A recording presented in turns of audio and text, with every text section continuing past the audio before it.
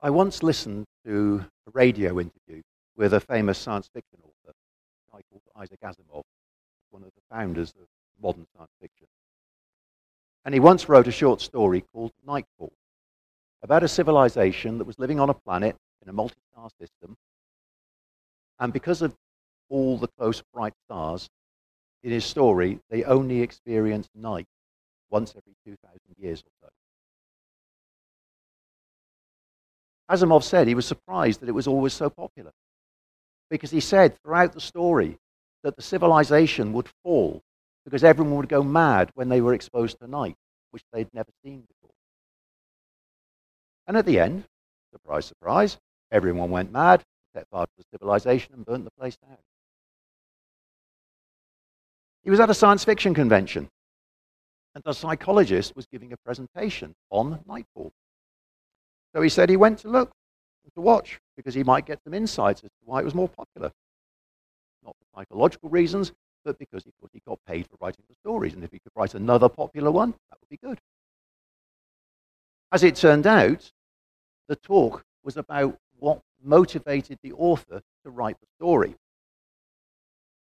And afterwards, as Asimov put it, quivering with indignation, he went to speak to the psychologist. And he said to him, "That isn't what was in the author's mind when he wrote the story." "How do you know?" said the speaker. "Because I'm the author," said Asimov. "Well, just because you wrote it," was the response. "What makes you think you know why you wrote it?" Think about that. If I asked you, who knows you best, what would you say? Your parents, perhaps? Or your siblings? Maybe your best friend? Your spouse or your children? But do any of these know you as well as you know yourself? Yes, they may know how you behave. They may know how you speak, your temperament, some of your desires, or even why you write science fiction stories. But do they know all your thoughts, all your desires, even the ones that you keep firmly locked up inside because you're ashamed of them?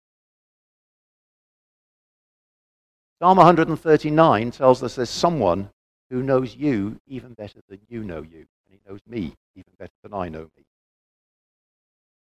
The first 6 verses of the psalm talk about God's knowledge of each one of us.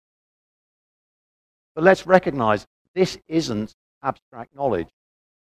It's not God thinking, "Oh, I want to find out about Gary or Barry or Roy or Daria," and going to an encyclopedia and pulling it down and flicking through to the relevant page. It's about a relationship, as Daria said when she started that reading. It's about God's relationship with David in this case as an individual. It's David, the person that God has searched and known. It is David's action, his sitting down and his rising up, his path that God knows. It's David's thought that God knows and has known even before David thought them. And just as a quick aside, the phrase "far away" in verse 2 is probably better read as "long before," because God isn't far from any of us. And we'll go into a little bit more on that later. But then it's David's words that are known as well before he can even utter them. And not just David, but each one of us. God knows each one of us just like that. Now, being watched can be unnerving, but isn't that due to not knowing what the watcher may do with the information they gather about you? If you're at work and your boss is standing behind your shoulder looking at what you're doing on your computer screen, don't you get nervous? Even if the intention is good in why the information is being gathered, why you're being observed, don't we always have that suspicion that the information may be used for something else, something less benevolent? So how do you feel about God watching you as closely as the Psalm says? Well, if you believe God is sitting there with a notebook, writing down everything you do wrong, ready to judge you, it will understandably be very uncomfortable. But that isn't what what David is describing here. Look at verse 5. In the church translation, it said, God hems me in before and behind. Other versions translate it differently. The Orthodox Hebrew Bible puts it, you've enclosed me, put a wall around me. And the same Hebrew word can also be translated as hedge. Hedge, put a hedge round, with a sense of protection rather than imprisoning or restricting. What David is saying is that God has encircled him with protection. God is guarding his back. God is going before him, like the song said earlier. In fact, God is all around him. Nothing and no one can get to David or us without going through God first. And that's not all God does. He lays his hand on David. He tenderly reassures David of his presence through his touch. In Matthew 10, 28 to 31, Jesus said, don't fear those who kill the body, but cannot kill the soul. Rather fear him who can destroy both soul and body in hell. Aren't 2 sparrows sold for a penny? Yet not one of them falls to the ground unperceived by your Father, and even the hairs of your head are all counted. Which is obviously a harder job on some of us than it is on others. So don't be afraid. You are of more value than many sparrows. We should note, however, what Jesus is saying is not that we can't be hurt or even killed once we start following Jesus. It's clear from the many martyrs there have been from Stephen onwards that that isn't the case. And what Jesus said in Matthew 10 is pretty ambiguous, that don't fear those who can kill your body, the implication being that someone might try. Jesus was teaching his disciples that they would face persecution for their faith in that passage and in the bit just before it, in 16-24. But it's our destiny to be with Jesus forever that is safe. That if we trust Jesus as our Lord, we cannot be snatched away from him, as he said in John 10, 27 and 29. David was amazed and overwhelmed by that knowledge of God's care and protection, he said in verse 6. Do you know, not intellectually, but deep in your heart, feel that you are loved and protected by God, even though God knows everything about you, even your darkest secrets, your darkest thoughts and deeds? When we consider that God loved you enough for Jesus to die for you, how could we doubt that he will protect and guard us? That doesn't mean, as I said, we may not experience suffering, especially suffering for our faith. It doesn't mean we won't die. It doesn't mean that we might not even have to die for our faith. But it does mean that God will deliver us and will deliver on his promise of eternal life for us if we believe in Jesus. And if we move on to look at verses 7 to 12, David records another amazing truth that he's found about God. Now, there are two ways of reading these words, and it's quite easy to read them and think that David is looking for somewhere to hide from God. For fallen man, and even some people who profess faith, hiding from God can feel an attractive option. Think about it. Immediately after the fall, what did Adam and Eve do? They hid from God. And when Jonah was told by God to go to Nineveh and preach to them, what did he do? He got on a ship and tried to run away as far as he could in exactly the opposite direction to avoid obeying. So the question for each of us, do we try to hide from God? Particularly when we know we've gone badly wrong in some particular way, when we failed, when we tried to serve, or to avoid a call from God? It's easy to do sometimes. We may not physically run away, we may not hide under a bush or behind a tree, but we just keep God at arm's length and pretend it's not us, it isn't me. That's not really what you want. Well, the psalm tells us this effort is futile. Wherever we can go, God can go. And he got there first. In verse 9, David talks about taking the wings of the morning, moving as fast as the light in the morning sweeps across the world, and going as far as he could away from where he is now. But he says, even then, God not only finds us at our destination. But he's there first. He's ahead of us, waiting for us. But that's not the right interpretation. David isn't looking to hide from God. Even when he sinned in his adultery with Bathsheba and then his murder of Uriah, her husband, to cover it up, David didn't try to hide from God. When his sin was pointed out to him, he repented. He confessed of his sin and sought God's mercy. Read the first few verses of Psalm 51. Have mercy on me, O God, according to your steadfast love. According to your abundant mercy, blot out my transgression. Wash me thoroughly from my iniquity and cleanse me from my sin. For I know my transgressions and my sin is ever before me. Against you, you alone have I sinned and done what is evil in your sight, so that you are justified in your sentence and blameless when you pass judgment. Those aren't the words of a man who is trying to escape from God. Those are the words of a man who is throwing himself into God's hands and trusting in God's mercy and grace.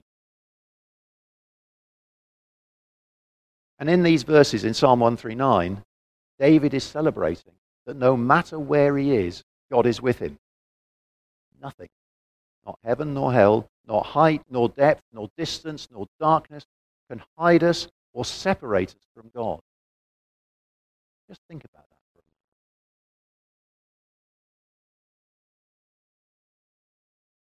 But why is God with us? Well, verse 9 tells us, even there your hand shall lead me and your right hand shall hold me fast.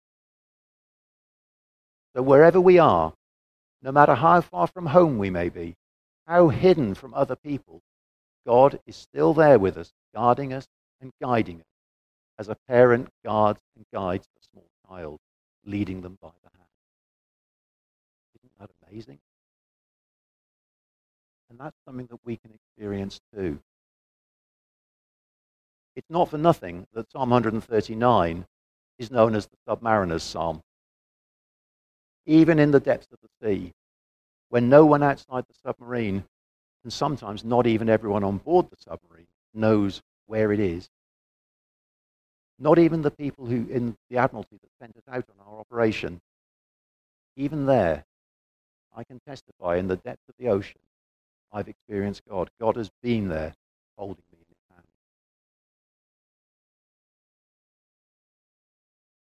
Then the next 6 verses from 13 to 18 turn back to consider again how much God knows about us.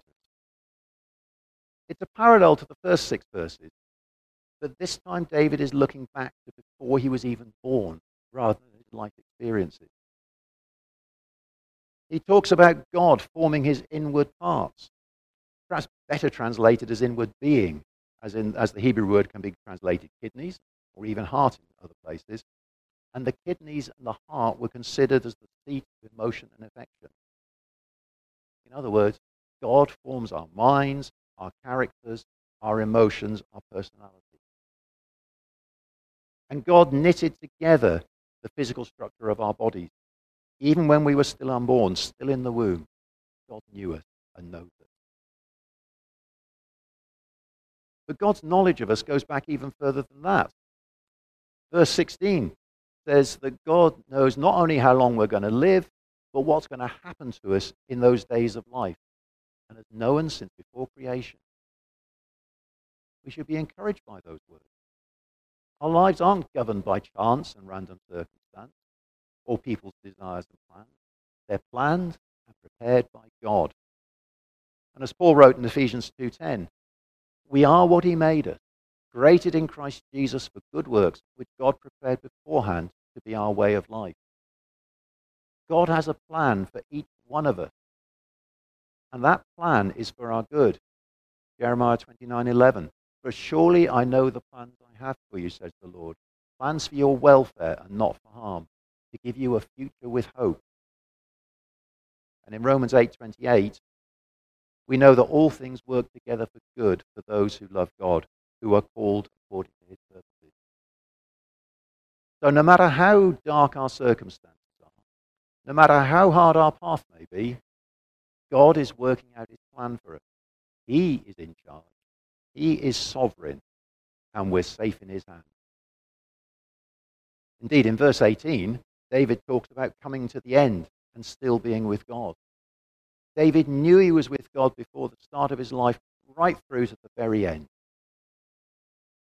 But look at his choice of words. In verse 18, he says, I am still with you. Whereas earlier in the psalm, for example, in verses 5 and 10, David talked about God being with him. Now, I am still with you obviously works the other way around. It includes that sense of God being with you. But it also expresses an idea of being at peace with God, in that right relationship with God that means we can remain constantly in God's presence, even during and after death itself. And that's what Jesus bought for us on the cross through his death and resurrection.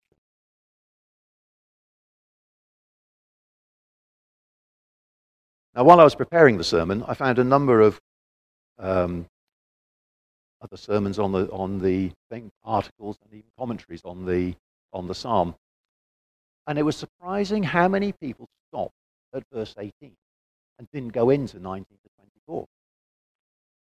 And perhaps looking at it, you can see why. Oh, that you would kill the wicked. Do I not hate those who hate you, O Lord? I hate them with a perfect hatred. I count them my enemies. Those words ring harshly in modern ears. Didn't Jesus teach us to love our enemies in the Sermon on the Mount in Matthew 5, 43 and 44? It also seems out of place.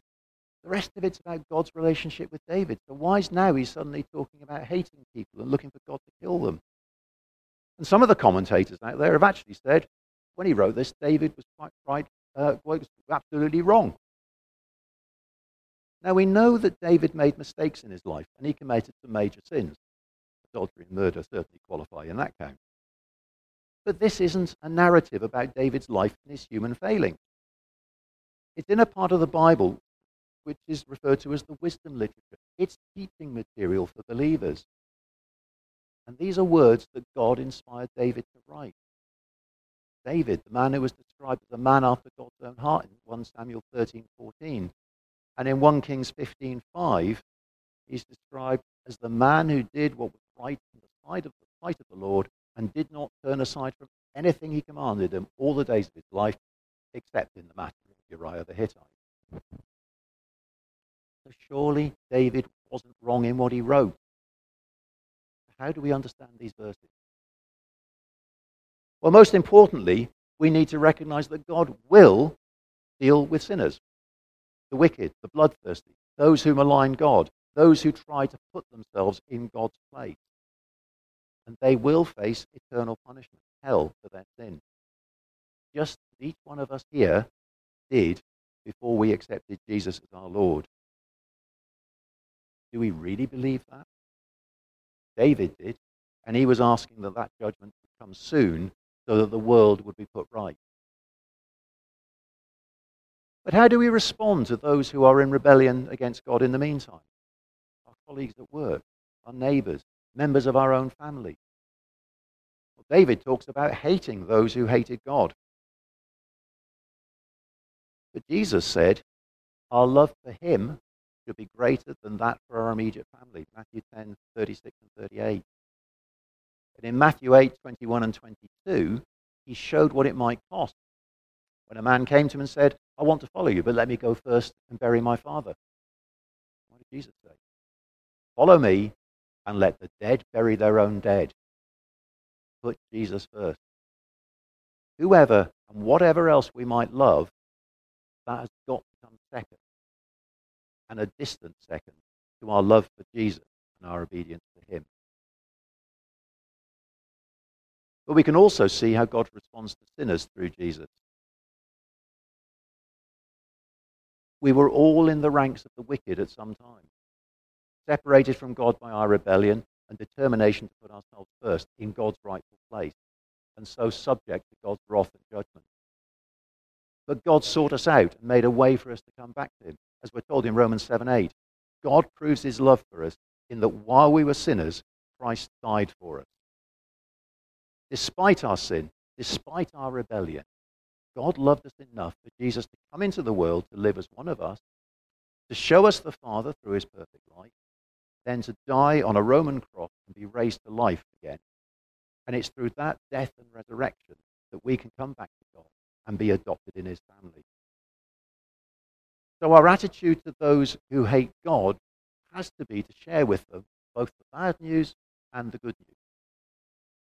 And the bad news we need to share is that there is a judgment coming, and no matter how good a life they think they have lived, or even may even have lived, they haven't met God's perfect standard. So they are guilty, and they will be punished. And the good news is that God has provided the way for them to be spared that judgment and punishment by taking it on himself in the person of Jesus and his sacrifice.